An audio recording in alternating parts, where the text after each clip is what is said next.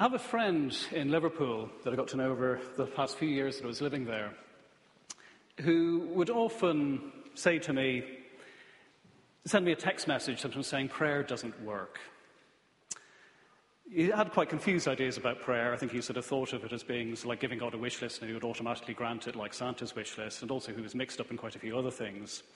So he probably thought of prayer as being some sort of magical incantation. Often we have quite confused ideas about what prayer is. If we just turn to the screen, we have Juror's picture here of the praying hands. I'm going to put up just an embarrassing picture now. I won't tell you how many years ago this was taken or which one of these boys with his teddy bear is me. But when I was very young, one of my most earnest prayers was, God, make my teddy bear come to life. Well, that prayer wasn't answered with a yes. And probably just as well, because if every little boy's prayer that his teddy bear would come to life was granted, probably many a mother and father would be driven to distraction. Later on, of course, I would read in James's epistle, chapter 4, verse 3, when you ask, you do not receive, because you ask with wrong motives, that you may spend what you get on your pleasures. So sometimes for things that we can ask for, it can be selfish. And this is an example of that. We do need guidance in praying.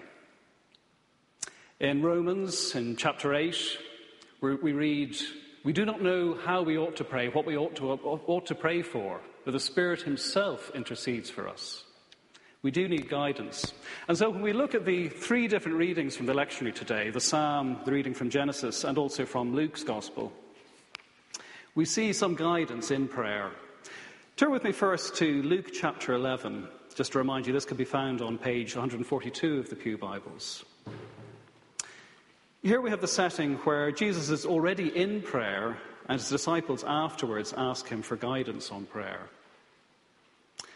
John the Baptist has already taught his disciples, and indeed it would be common practice for many a rabbi to teach their followers how to pray, teach them a set prayer. It could be viewed that in making this request, Jesus' disciples are sort of wanting to keep up with the Joneses because John the Baptist has already taught his followers. And the prayer that Jesus teaches them is in many ways a quintessentially Jewish prayer.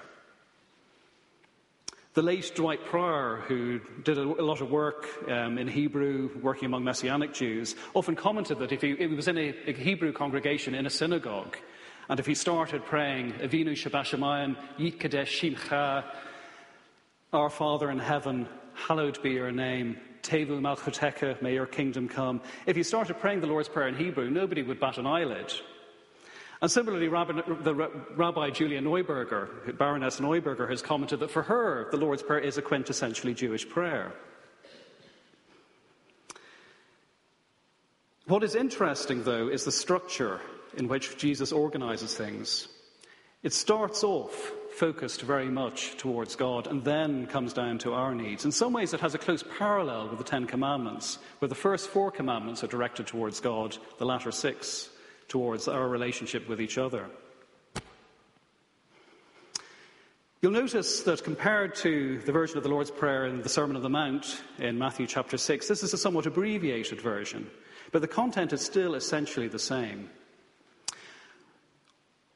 John Calvin has sort of commented that he wouldn't want to dispute with anyone whether or not these are relation to 2 different events or to the same event. I think it's more likely from the context that this is a different occasion where Jesus is delivering this prayer just to his own disciples. So let's take the first line, hallowed be your name. Often I was asked by people in Sunday school, in the Sunday school class I used to teach in Christchurch Rathgar, or also by some of the young people in the youth club, where are the please and thank you in the Lord's Prayer? Normally, if you're being polite, you should say please and thank you. Well, they are there. They're not explicit, they're implicit. Flick back with me to Psalm 138. This is on page 628, 627 to 628.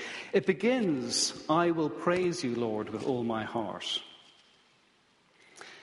The English Standard Version renders this as, I will give you thanks with all my heart. I will praise you, I will give you thanks, I will bless you. The Hebrew is atzam marecha. It's a sense of real praise. And Karl Barth, writing in his Church Dogmatics, comments on this. He says, we find that in Psalm 138, verse 1 onwards, and also in Philippians chapter 4, verse 6, that prayer is bound up with thanksgiving and grounded in it. Philippians chapter 4, verse 6, just to remind you, says, do not be anxious about anything, but in everything, with prayer and thanksgiving, present your requests to God, with thanksgiving. And so when we begin the Lord's Prayer, and Jesus says, may your name be hallowed, may your name be sanctified, looking for God's name to be blessed, this is an expression of thanks. And what about please? Well, referring to a couple of other languages might make this a little bit more obvious. How do you say please in French? S'il vous plaît or s'il te plaît. How do we say it in Irish? Moshe v'hale. If it is your will, your pleasure. Thy will be done essentially is saying please. But it's going much further than that. As I look at the three different readings from the lectionary this morning, there are three different things I want to focus on. Particularly seeking God's will. Also the element of friendship involved in prayer. And this is something which, unfortunately, my friend wasn't willing to embrace. He was just looking for God to grant him a wish list. He didn't want to seek a relationship with God, yet. Remain hopeful.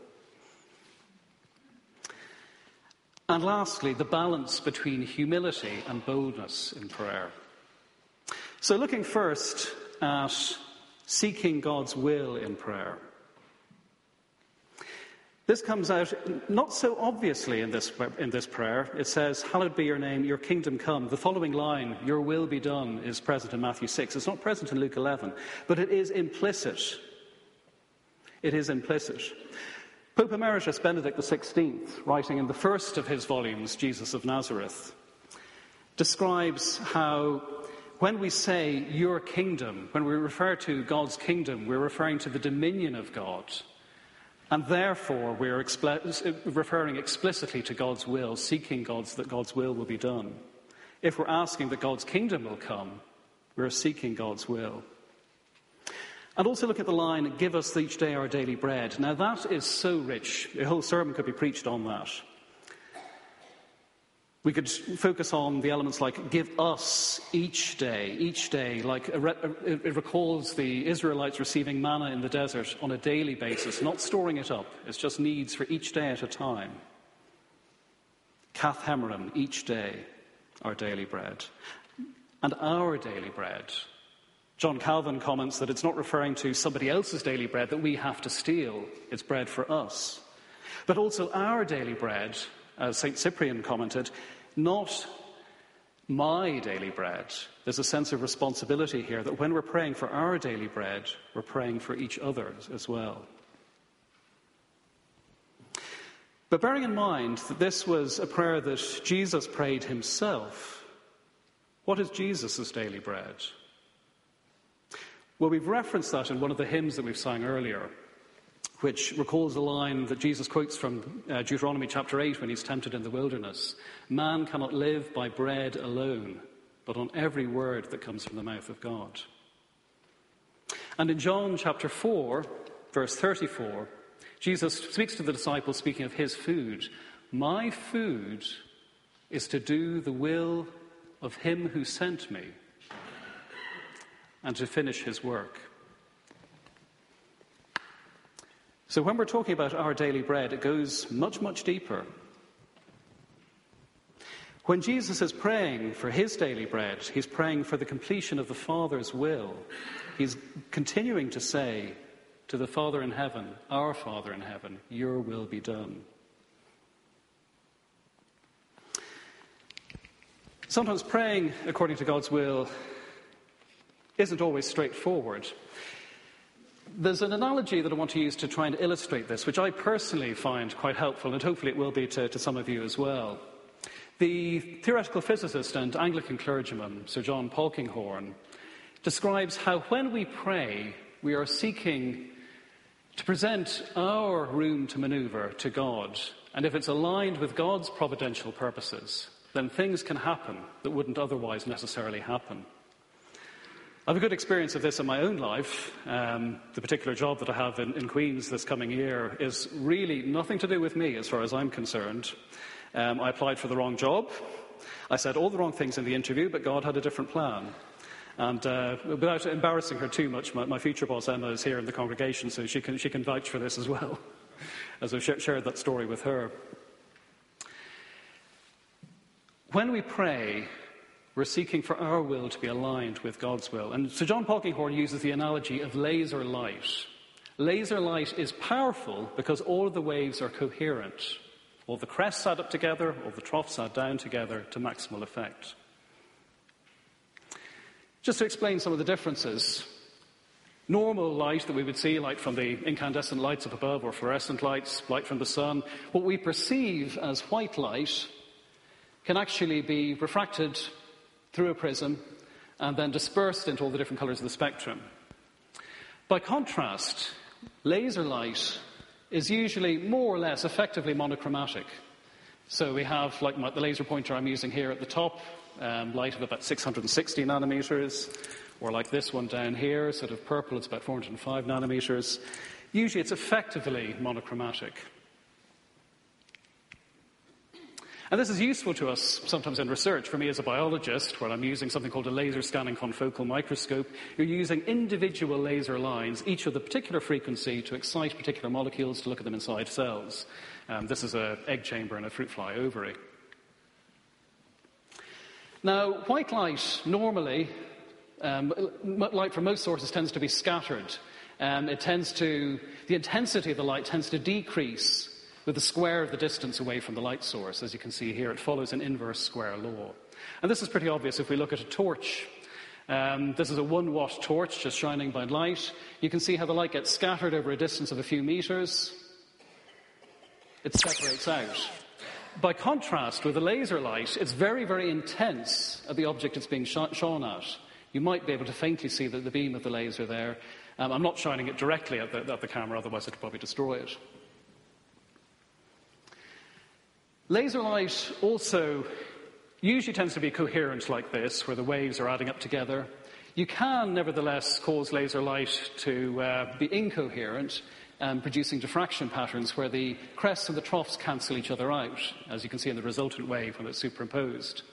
And I'll show an example of this where I'm shining a laser beam through a diffraction grating, and you can see how there are dark areas where you have destructive interference. The waves and the troughs cancel each other out, but normally they're piling up on top of each other. How does is it legitimate to compare our relationship with God in prayer with a laser? Well, although lasers obviously aren't explicitly referred to in the Bible in any way whatsoever, nevertheless, the imagery that God is light is something that we find repeatedly in Scripture. John chapter 8, verse 12, Jesus said, "I am the light of the world. Whoever follows me will never walk in darkness, but will have the light of life." And similarly, in the Sermon on the Mount, in Matthew chapter 5, we read in verse 14, saying to the disciples, including us, "You are the light of the world." Going on in verse 16, "Therefore let your light shine before all men, before all others." So clearly light is somehow bound up with witnessing, showing our light to other people. What about our prayer life? Again, I'll refer back to, both Pope Benedict's comments and also Matthew Henry, the 17th century Presbyterian minister. Matthew Henry, looking at various different references in Luke's Gospel leading up to Luke chapter 11, points out how prayer is integral to Jesus' ministry. So beginning with Jesus' baptism, Luke chapter 3, we read, "As he was praying, the heavens opened up and the Holy Spirit descended on him."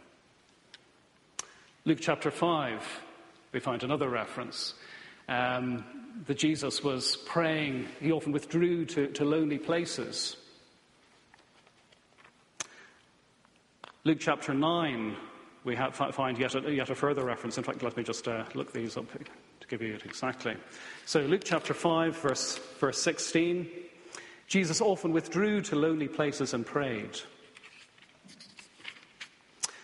Luke chapter 6, verse 12, On one of those days, Jesus went out to a mountainside to pray and spent the night praying to God. Luke chapter 9, verse 18. Once, when Jesus was praying in private, his disciples were with him. And this is the context when they're at Caesarea Philippi, and Peter makes his great confession of Christ, that he is the Messiah, that he is the Lord, that he is the Christ. And then going on, the scene of the Transfiguration. Again in Luke chapter 9, verse 28, about eight days after this, James and John, Peter, went up onto a mountain to pray. And then referring to Jesus in verse 29, as he was praying, the appearance of his face changed. Pope Emeritus Benedict XVI describes how Jesus' entire ministry arises from his prayer and is sustained by it. So if our ministry, if our witness to others is meant to reflect God's light somehow, then we need to have an alignment with God's light in our prayer life as well. So I've given a little bit of a description about lasers so far. How do we have this coherence in a laser beam, where all of the light waves are in the same phase as each other, they're in the same direction as each other, piling up on top of each other, crest to crest, trough to trough. They're all the same wavelength as each other, the same frequency, and also the same polarization. Well, I'm not going to go into a huge bit of detail about laser physics. I am not a laser physicist myself, I'm a biologist. But I have discussed this with a friend who's a professor of laser physics and sort of discussing this particular analogy. And there are a number of elements that are, I think, instructive in this. One is that there is a kind of a positive feedback involved in the generation of laser light. So you have a number of atoms that are in an excited state, where their electrons are at higher energy levels. And normally you might have a package of light, a quantum of light, a photon being released then spontaneously. But in a laser, what happens is you have stimulated emission of this light package, a photon. And usually you have a photon incoming, excited atom releases two photons in the same direction, same polarization. One is absorbed into the incoming one as well. And then you have a chain reaction set up, where this is directed towards a mirror, feeds back on other atoms that are excited within what's referred to as the gain medium. And this chain reaction goes on where they're ricocheting between two different mirrors. All these photons suddenly start building up. Let's have a look at this. So here you have a number of atoms in the excited state. You have an incoming photon, release of two photons bouncing off against a mirrored surface, bouncing off against another mirrored surface, and suddenly you have more and more photons building up as you have this positive feedback. This particular mirror here is only partially reflective. It's about 98% reflective, so it allows the built-up laser beam with all these coherent waves to pass through.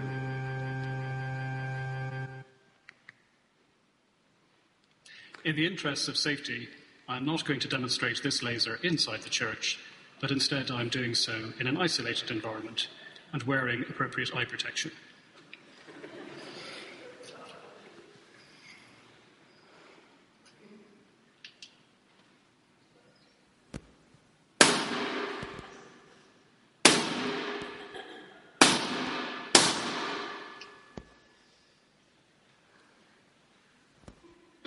Or for another example, lighting matches from a distance.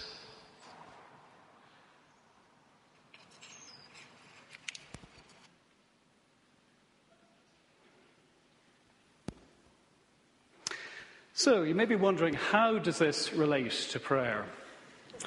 Well, if you're confused by what's going on, that is one example. It's a lot easier to use a laser pointer, or use this example because it's probably a little bit easier to see. It's a lot easier to use a laser pointer than it is to understand the physics of how one works.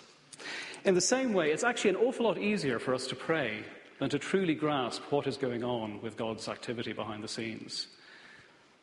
But there's another reason why I think laser light is instructive in considering particularly intercessory prayer.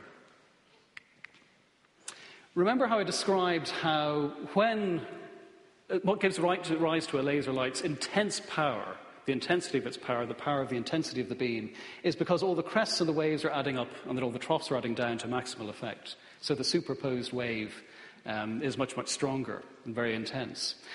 In the same way, if we have our will aligned with God's will, we can see how there's going to be a much more positive outcome to our prayers. If, on the other hand, we're at cross purposes with God's will, we don't really expect God to grant us something that isn't according to his purposes. So hopefully this will be something that's helpful in considering how we pray, trying to seek God's will as is emphasized in our gospel reading for this morning. Your kingdom come.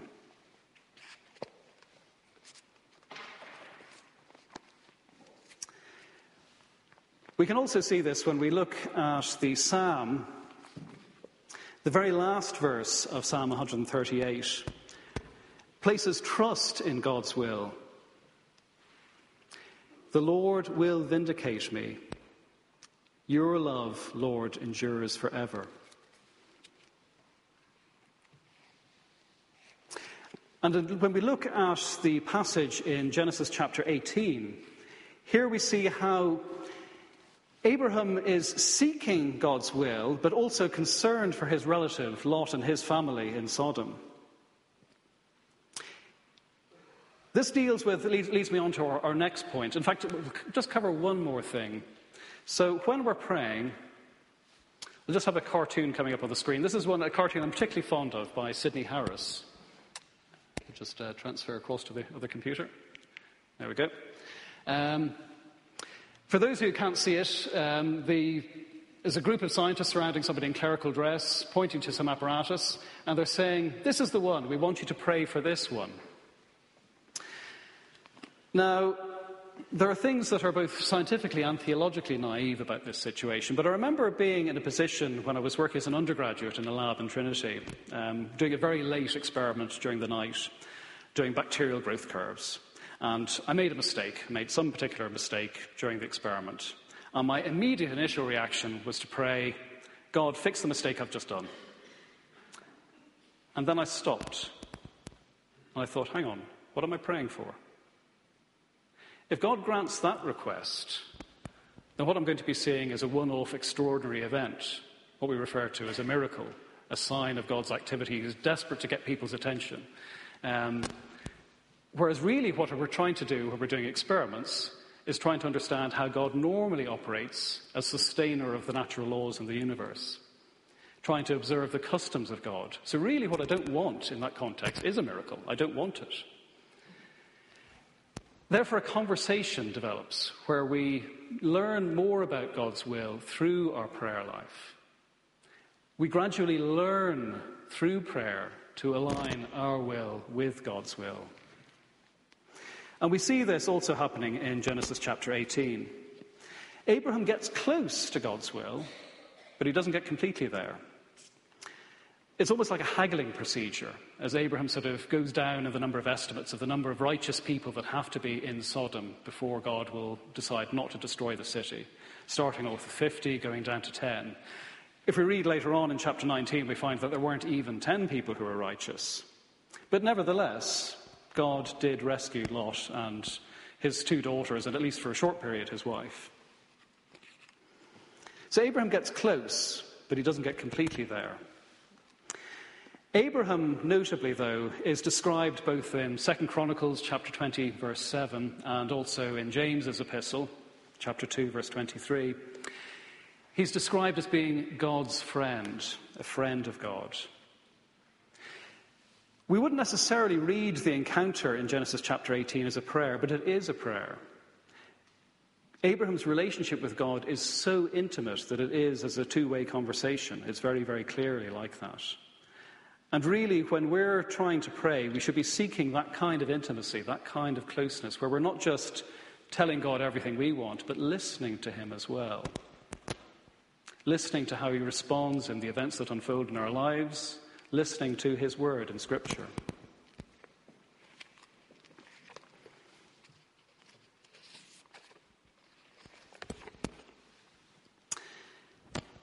The Bible translator and Jesuit academic Nicholas King comments, referring to Luke chapter 11, that the key to prayer is friendship. We see this particularly in the parable later on, a friendship with God. There are three friends mentioned in the parable of the person who's woken at night. The setting for this is something to do with sort of Middle Eastern custom and also the heat of the day. So you might think it was rather inconsiderate for a friend to arrive late up and land himself on another friend and look for food and accommodation late at night. But usually it was the pattern that in the heat of the day people would seek to be travelling either in the morning or the evening when it was a bit cooler. Friends who have done the Camino to Santiago de Compostela will tell you the same thing. You're better to do your walking not in the middle of the day, but in the morning and in the evening. And that's what's taken place here. And also we have to understand the custom of hospitality in the Middle East, which still continues to this day, from what I can gather. That's reflected in Genesis chapter 18, where Abraham is hosting the three guests who appear. We later discover he's entertaining angels. So there are three friends represented within this parable. The friend who is presenting the request to open up, provide some food.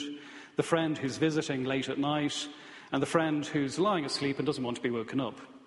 And the reason for this is also because the kind of the living arrangements at the time. Usually people would have been living in one room together, one room shared.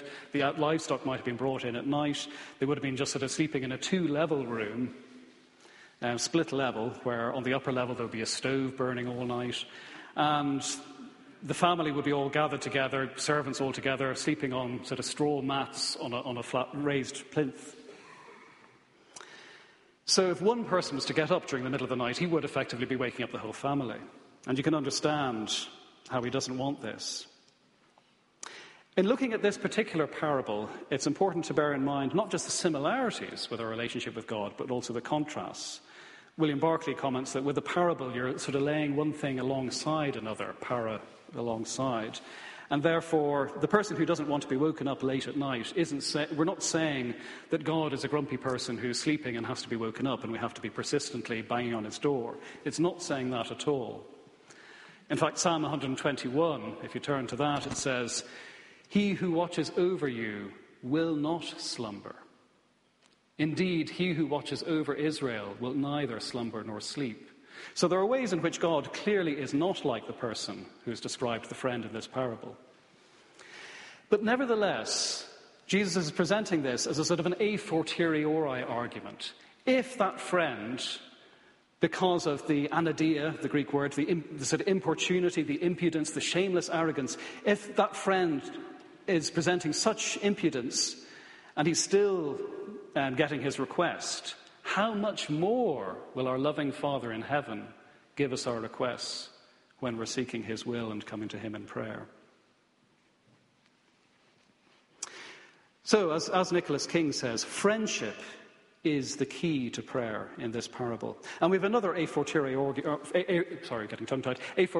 argument at the very end.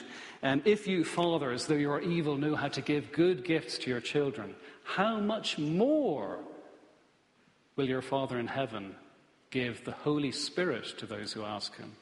Matthew's Gospel in the Sermon on the Mount says good things to those who ask him, but it goes further here. It's more explicit in Luke's Gospel in this context. How much more will he give the Holy Spirit to those who ask him? And lastly, I want to turn to the theme of boldness and humility. In Luke's Gospel, we're dealing very much more with boldness in the parables that are presented. In Genesis chapter 18, we've got a picture of both. If you look at verse 27, Abraham says, "Now that I have been so bold as to speak to the Lord, though I am nothing but dust and ashes." There is boldness and humility at one and the same time. We're encouraged to pray to God, but at the same time we need to recognize who God is and who we are. It is a privilege to come into God's presence in prayer. So there is a need for a balance for both boldness and humility. Psalm 138 again. If we look at verse 3, "I will praise you with all of my heart," it goes on to say, "When I called, you answered me. You greatly emboldened me." So there is boldness there, but also, if you look at verse 6, though the Lord is exalted, he looks kindly on the lowly. Though lofty, he sees them from afar.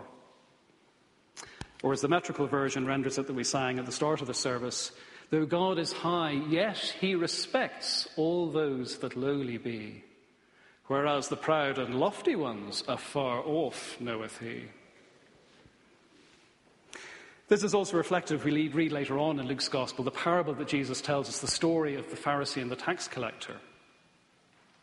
The one whose God hears his prayers is the tax collector, who dares not to even raise his face towards heaven and just says, Lord, have mercy on me, a sinner. Whereas the Pharisee, on the other hand, is just saying a showy prayer and looking down on everybody else. There is a need for both boldness and humility in our prayers.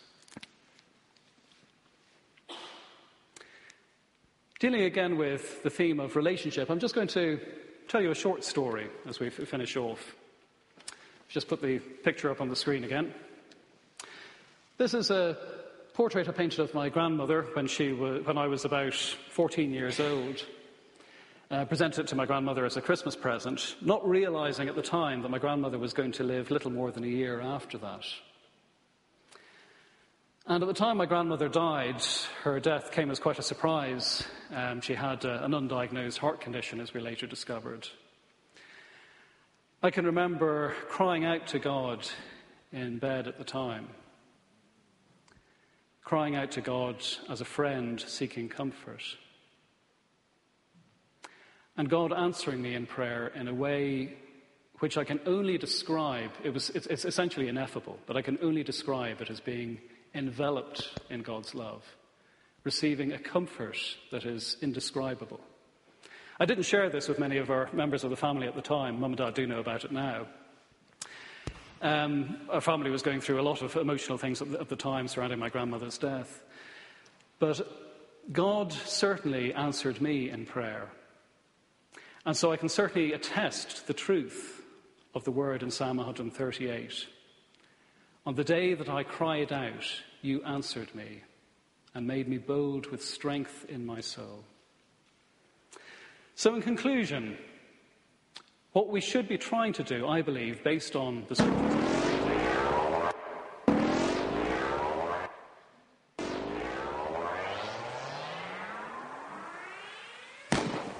is to boldly and humbly seek God's will in prayer as his friend.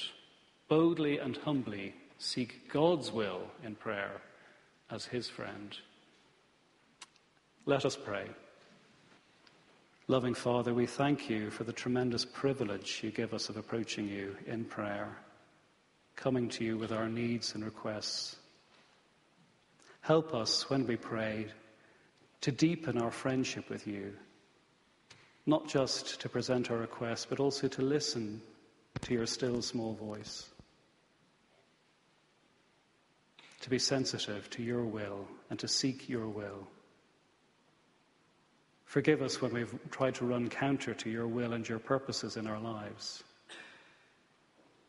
Give us the grace to realign our lives and our prayer life with your will. And so we continue praying using the words that Jesus taught us to say as we say, Our Father, who art in heaven, hallowed be thy name. Thy kingdom come, thy will be done, on earth as it is in heaven. Give us this day our daily bread, and forgive us our trespasses, as we forgive those who trespass against us. And lead us not into temptation, but deliver us from evil. For thine is the kingdom, the power, and the glory, forever and ever. Amen.